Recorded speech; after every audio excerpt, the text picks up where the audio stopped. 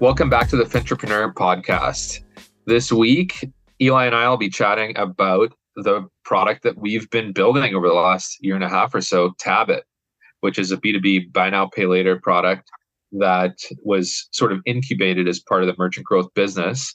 So today we're going to talk about what it's like to build a brand new product, the benefits and challenges that come with building that product within an existing business and leveraging an existing business's tech stack, how we grew the team to address those development needs, and how we were ultimately able to get it to market, land a big enterprise client, and what we see for the future. And hopefully you guys get some value out of this as you're thinking about building new products in your businesses.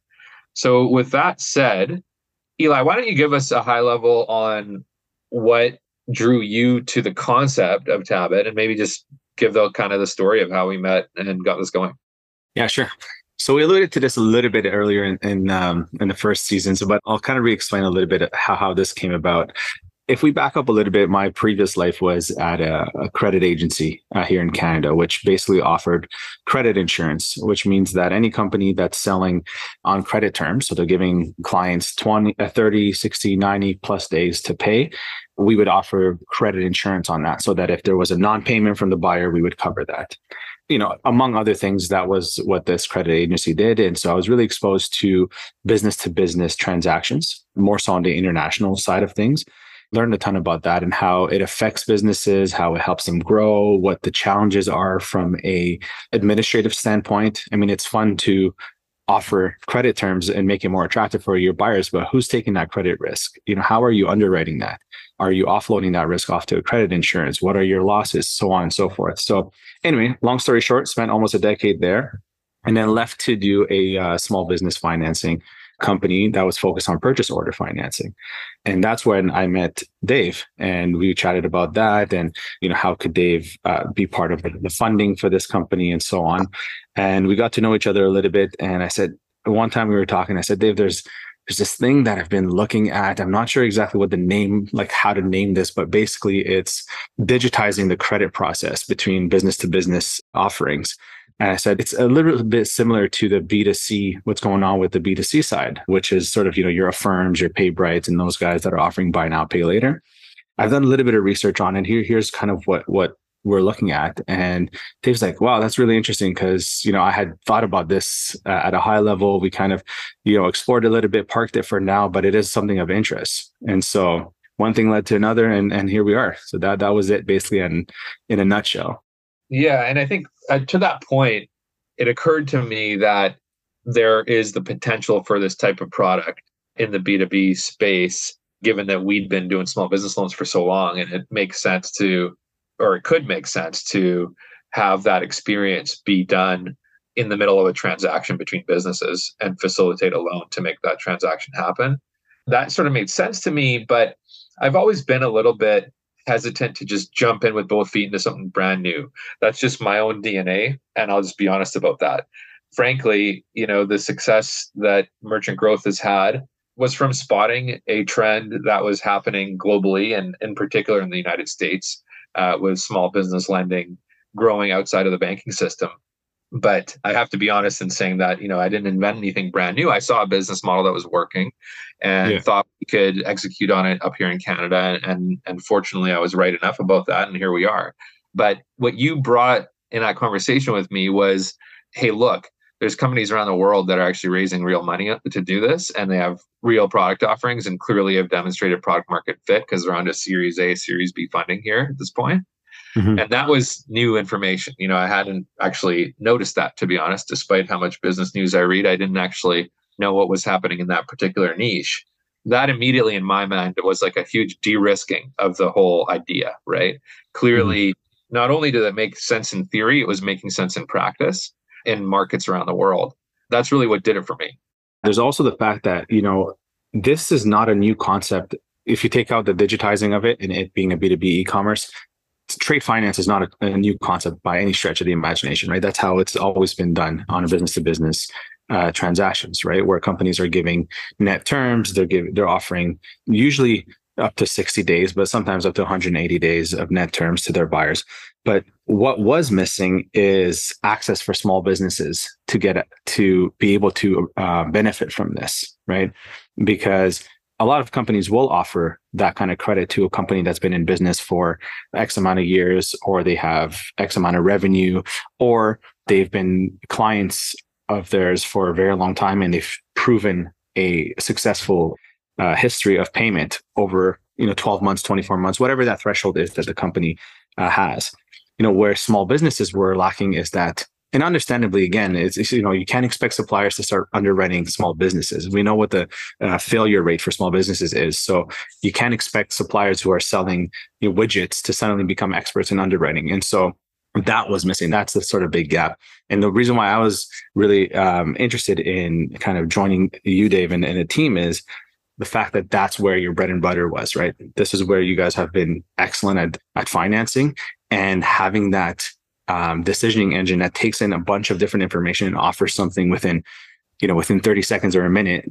You can build the technology for a bunch of stuff, but having the information and the data to build something powerful like that, that's done over multiple years. And so the decision is, do you just do the tech side of this, or do you want to do the lending side of this, or a little bit of a mixture of both? I'd say that for us, as much as we're building the tech, our goal is to get money out the door to finance businesses, to help that transaction from a financial standpoint. And on the other side of the scale, when it comes to B2B, BNPL, are companies that are strictly doing the technology. So their technology stack may be much bigger. They have a bunch of different offerings and so on, but their focus is that technology, and they're sourcing lenders like us to be able to power their platform. And so within the B2B BNPL space, there's a ton of ways to get involved without necessarily being the actual lender, right? We've explored that. Yeah. And we've chosen to do both for a number of reasons. But I think that's, makes our offering quite powerful, particularly in Canada, where there's not a lot of options for this yet.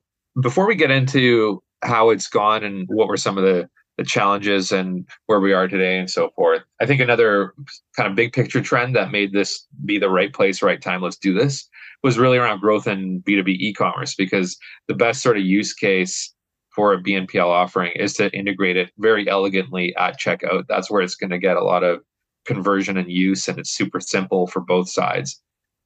So maybe just talk about that. And you obviously, since joining us, been to a bunch of conferences around the world. What have you learned, and why is B2B e-commerce growing the way it is? Yeah. So number one, B2B e-commerce, from all the conferences I've attended, the learning is that we're about 5 to 10 years behind B2C, right? And some of it is because of the willingness of some companies to actually invest in the B2B e-commerce. I think there's a trend where companies are starting to understand that this is no longer a nice to have. It drives me absolutely insane when I go onto a wholesaler's website and I see a digital catalog without pricing, right? And it says, click here and contact us to get information. I mean, why? Why are you still creating that friction between me wanting a product and me getting the product? One of the underlying things that turns out to be is that sales teams were actually a hurdle in this. And I was like, why would a sales team be a hurdle? But if you sort of back up a little bit, and you can understand why a sales team is a little bit hesitant to have a B2B e-commerce that's fully functioning, because then it's less value they think that they're going to be adding. And a lot of their clients may just go to B2B e-commerce and make purchases, and they're not going to hit quotas and so on and so forth. And so the way that actually, companies that have done it well, what they've done is they worked with their sales teams to say, look, we can attach an account to your name. So this way, if your buyer makes any purchases, we can still assign that to you, right? And so they're working together to make that happen. But with the pitch that they're saying to the sales team is like, hey, we've got you here between 9 to 5, let's say. An online e-commerce platform is working 24/7 for you. Why would you not want this? And so it's been a bit of a progress in terms of getting buy-in from all different levels of the company. That was one of the big learnings as to why B2B e-commerce is different. I mean, if you go on, it's not as straightforward, even from an e-commerce standpoint, because, they may be using a platform like a WooCommerce or whatever else for the front end, where B2C buyers can just go buy. But then if you want a wholesale account, you've got a completely different portal. And so it's also a different technology, the platform, other ways to integrate and so on. So there's a bit more complexity from that standpoint. Yeah, I love that example of the sales teams. Such a very perfect example of humans perceiving tech to be a threat, and then realizing it's actually an opportunity that's going to make them more efficient at what they do. And they're going to actually work with the technology, not against it, right? Yeah. So that is kind of insightful, and an interesting example. Yeah, I mean, it leaves you to work on bigger, more valuable things than the sort of day-to-day transactions that can just be done self-serve online, right? Yeah, that makes perfect sense. Let's talk about our experience working together on Tabit. I think we've come a long ways and built really impressive technology, not to toot our own horns too much. It wasn't without its challenges also. It did take a little bit longer than we had originally thought it would. Yeah, just talk about your role, how we got in here, how we scoped it out and started building it. Right. So as I was joining again, it was because I was super impressed with what you guys had already built from a financing standpoint, the decisioning engine that can really turn this around. And that's sort of the value add is being able to get financing like this and the decision really quickly online. And so super excited about that. I think you and I, as sales guys and optimists, were a little bit too optimistic about how fast the technology can be built for this kind of thing. And so to us, it was, hey, we've got the decision engine, we've got the technology to pull all that data and just make a credit decision. But we know we're allowed to swear here, dog crap about what actually goes into a technology and all the different steps that it would take to integrate into a commerce platform that a seller is using to work with what they have in place already. If it's a custom build, if it's not a third party platform like a Shopify or WooCommerce. And three, all the different ways that an application can break, right? And what kind of data needs to be called, what kind of, how do you mitigate the risk of fraud? How do you source data from different ERPs and different platforms? Like there's so much that goes into it that you and I may not have been super educated about at the beginning, right? And that's where sort of the value of having an existing tech team that was familiar in this space was.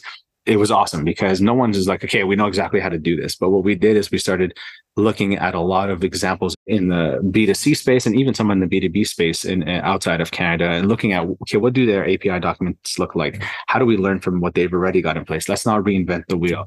And the team internally that we've got here was awesome. It's a small team, but took on this huge challenge.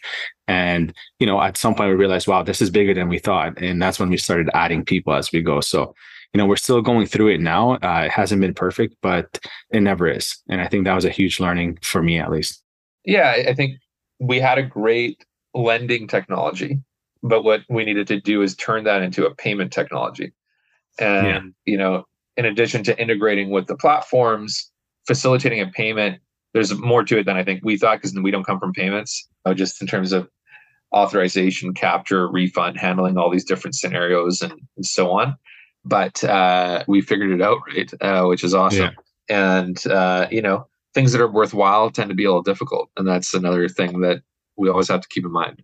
It gives me a little bit of comfort of when we're talking about, hey, there's these people that are interested in B2B. All these guys may want to get into B2B. And it's like, yeah, it's not that simple. It's well worth it, but it's not, there's a bit of a barrier of entry here because the build for it is tough. And so in a way, the scrappiness of our team and the willingness to learn and stuff to make it happen, I don't think is just a given everywhere else, for example. I do think that, and again, I guess we're patting each other on the back a whole bunch, but hey, it's fun, whatever, is just that, I think a lot of companies that get into this space, and around the world, they have strong tech and strong payments backgrounds and understand payments.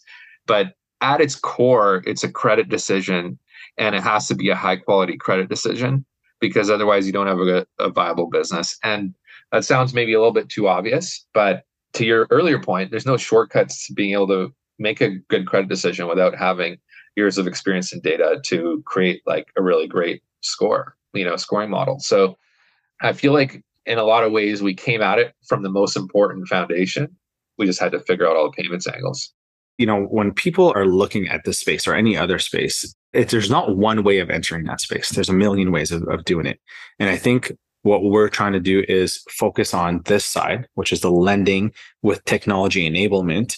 And then on the complete other side, there are companies that are very excellent. We're not just tooting our own horns. There's a lot of companies in our industry now that are very excellent at what they do. And they're really focusing on technology that is sort of more widespread with a lot more features and things like that. But they're just a technology, right? Not just, it's a big thing, but they've got to find the lenders and so on. So I think there's multiple ways to get into it is what I'm trying to get at. And I think right now we started is with a focus on B2B e-commerce. There's in-store, there's call centers, there's a million other ways to explore within this space. For sure. Yeah, it's a large area and a lot of problems to solve, right? Talk about working with the tech team, actually scoping it out, how we added to the team over time. We've added a lot, so we don't work the way, today the way we did a year ago or 18 months ago. What have been some learnings there, sort of as being a champion internally and working with the product and tech guys on actually getting this off the ground? Yeah, so there's a couple of things, and I'll be really transparent about some of the challenges, right?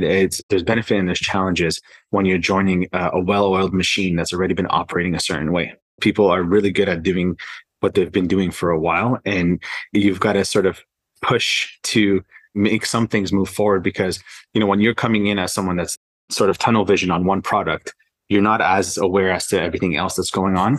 So part of the things that I've had to do a lot with tech is really try to push the resources and so on towards Tabit, but also to learn alongside them, right? Not to the detail that they're learning. Obviously, like I don't know anything about development and coding and so on, but we've sort of learned together as we go through this year, what an API, how does the API work? What are the different ways to connect into platforms? Who are the partners in this space? How do we dedicate the resources to the highest value partners when we're building this out? What are some of the hurdles that other companies have come across from a tech standpoint? And so I think the biggest learning for me is how much more goes into every little part of a product. Being a high level thinking person, I'm not really great with details when it comes to this kind of stuff.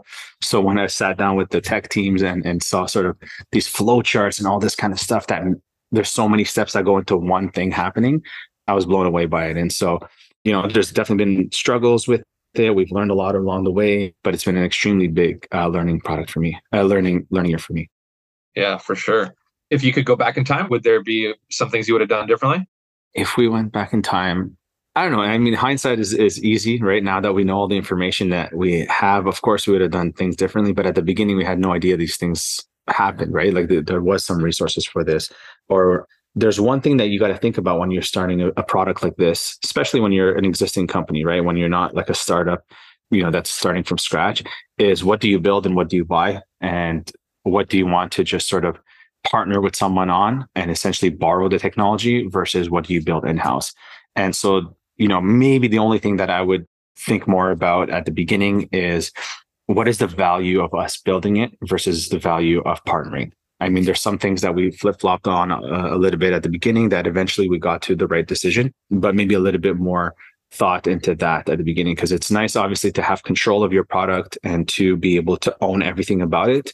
But sometimes getting to market is also something that's important, and you gotta explore all the options there. Yeah, do you agree? For sure. A lot of time is spent talking about MVP and getting to market fast, and how do we do that, right? And a lot of debate around that over the last year and a half. I do think it's super key to just get into market and start learning from being in market. It's an obvious point. A lot of people talk about it, but there's a natural tendency as builders to want to build something that's really elegant, really perfect. And as you mentioned earlier, you have a lot of control over it and so on.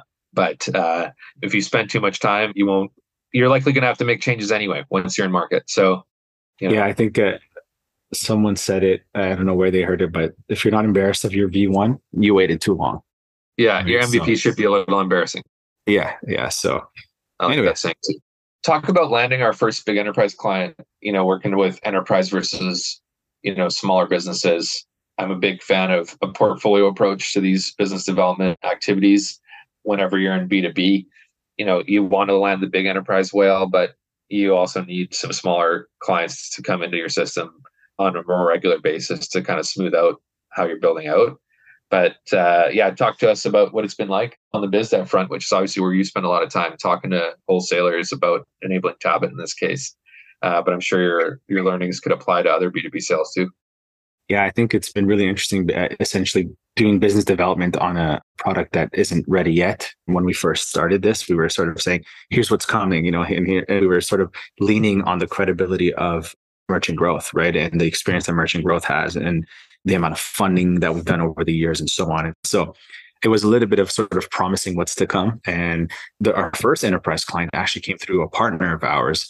That partner was great. At the beginning, they helped us essentially pitch. We pitched them on our credibility and sort of what's coming. And then we went together to this enterprise client that they were already working with. So that sort of warm introduction was absolutely key in landing that first enterprise client. After that, it's really working with companies, especially at the enterprise level. And sometimes it's challenging when you don't have that product yet, but sometimes it's actually a benefit because you're asking a lot of the questions as to what their challenges are and trying to accommodate that as you're building.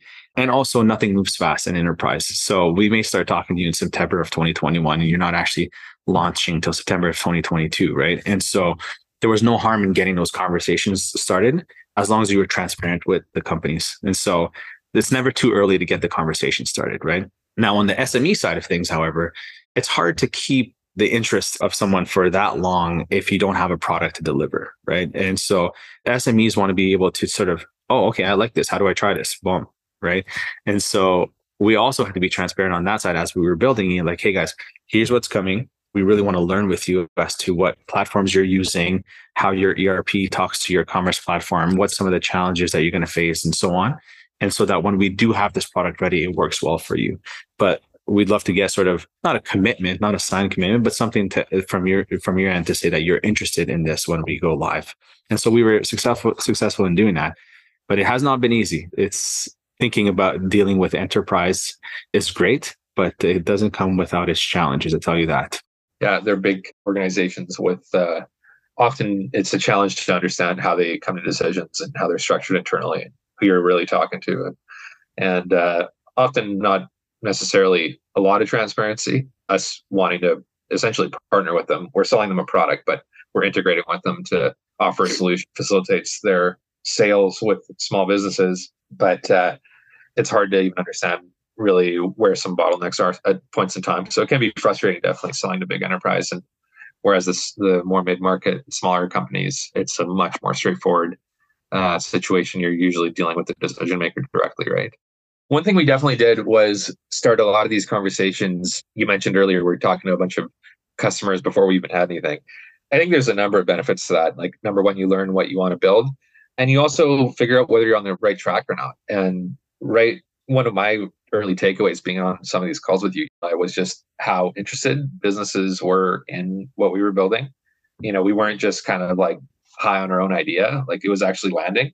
That was hugely important in sort of building confidence around the resource allocation required to really get this product built. So I think there's a lesson in that there as well. As for entrepreneurs, it's sort of get to market quickly because you'll get feedback once you're in market. Even before you're in market, talk to the market, right? And have those early conversations. Worst case scenario, you realize maybe you're not building the right thing. Best case scenario, you build an epic wait list so that once you're in market, you're getting to your revenue goals faster. So there's really no downside to having those conversations early, in my view.